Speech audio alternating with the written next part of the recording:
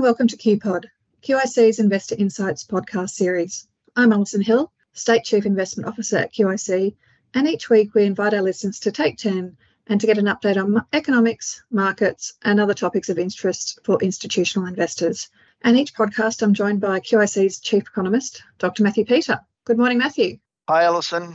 Good to see you again. Thank you. And firstly, congratulations on getting the RBA call correct with a pause just recently announced for the month of April. But if I'm correct, you're still thinking they're likely to hike once more in May. Is that right?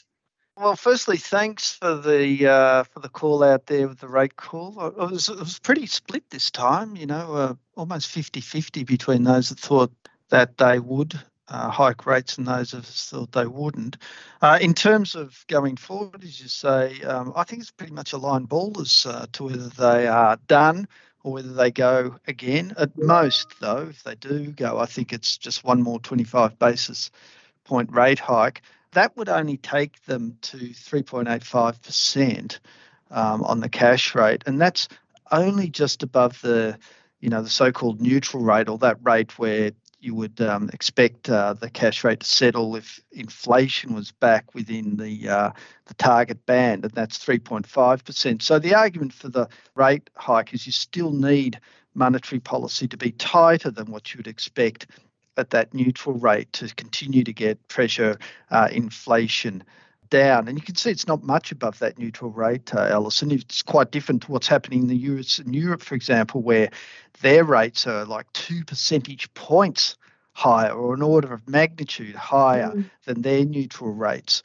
And you can sort of see the influence of that differential on the Aussie dollar, where we've seen the Aussie dollar devalue quite sharply over recent months as the Europeans and US have been raising their rates above their neutral rate, and ours is just sort of sitting at or just slightly above the interest rate. Back to the question you had on May, will they go on May? Well, they'll have the first quarter inflation data by then, but the monthly series that the RBA has been producing is actually showing inflation's falling.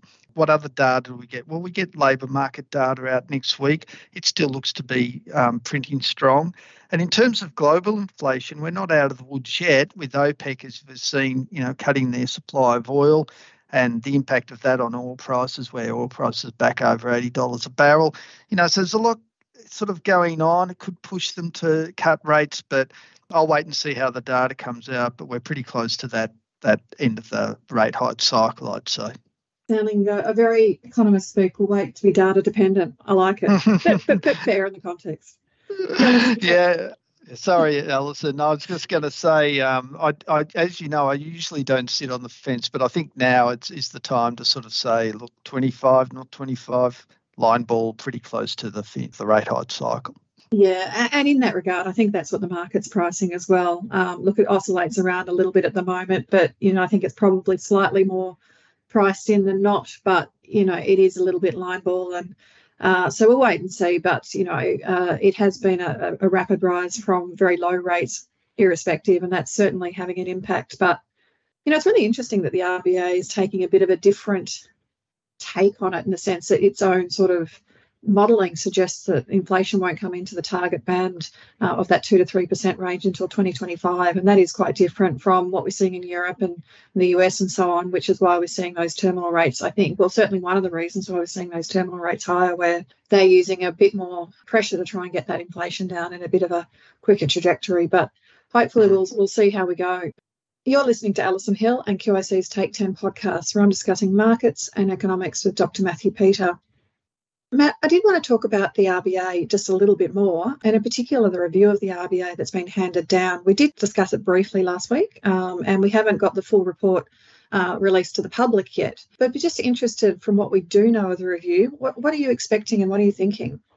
Well, from what's been leaked, we know that most likely the biggest change will come to the group that's responsible for setting the cash rate, for setting monetary policy. Now, currently that's the board of the RBA, but that's likely to pass to an expert-driven monetary policy committee, something along the lines of the FOMC in the Fed or the Monetary Policy Committee for the Bank of England. Now, unlike the board of the RBA, which is composed really of a mix of business people, academics and public servants, and they have the dual role at the moment of setting, not only helping the RBA set monetary policy, but also just a normal board running, overseeing the running of the RBA. What's being proposed is there's a separate monetary policy committee where the membership of that would tilt towards experts in the formulation of monetary policy, and they wouldn't have the usual tasks associated with the board.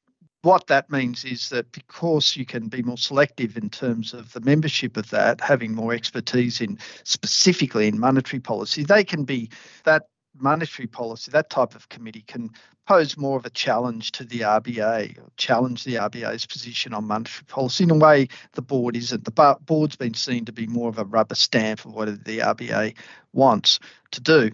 The other changes that we've seen being linked are sort of less important. They're moving the meetings, the policy meetings from 4 weeks or monthly cycle to 6 week or even 8 week policy cycle. And also scheduling press conferences after each monetary policy meeting in an attempt to improve RBA market communication. So hopefully the change to the Monetary Policy Committee will help break down what has really become a rather insular institution. So we'll look forward to what the review actually comes down with in coming weeks. Seems like a positive direction, though, Matt, I think.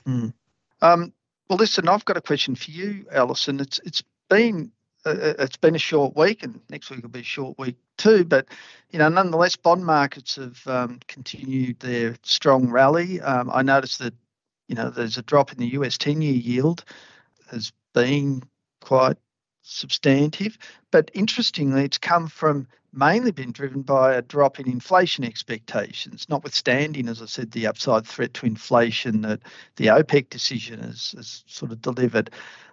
My question is the market becoming too complacent about inflation? Look, I think it's a really interesting question, Matt. Certainly the pricing seems to indicate that they're pretty sanguine about inflation. Really, yields have fallen, and there is this expectation actually being priced in that there'll be 75 basis points worth of cuts by the end of 2023. So, which is quite a large amount, really. And that's for the Fed funds rate, isn't it? That's the Fed funds rate. Yeah, the front end of the Fed's fund rate. Yeah, thanks for the clarification there. And look, there's some data that is showing that perhaps the US is slowing somewhat, and some recent labour data probably was indicative there. But on the flip side, as you briefly referred to, the OPEC Plus decision to cut oil production is quite material and could be, it is directionally inflationary. And inflation certainly isn't under control in the States, notwithstanding the fact we are seeing it slow down. So given all of that, and the commentators, economic commentators, and indeed ourselves, don't really see how the Fed would look to cut at the end of the year, certainly not 75 basis points, in the absence of some very big left tail crisis event that would see the US spiraling into quite a deep recession, which we don't see anything like that on the horizon that we're aware of. And so on that basis, I do think it gives a bit of a risk that you might see yields rise from here. And in light of that, that could actually, one, cause a bit of volatility in the market, but also would potentially be a challenge to the equity markets, both from a valuation perspective. As yields rise, that will affect the discount rates. But also if it is because we are still experiencing inflation, which I think is probably quite likely given where existing levels of inflation are, that could cause a challenge to company earnings and just operating environments via, but one, higher interest rates, and two, potential challenges to margins and so on. So watching the real economy is something that we're doing quite closely. It's not certain, but nothing is ever certain, but it's certainly a challenging time out there at the moment.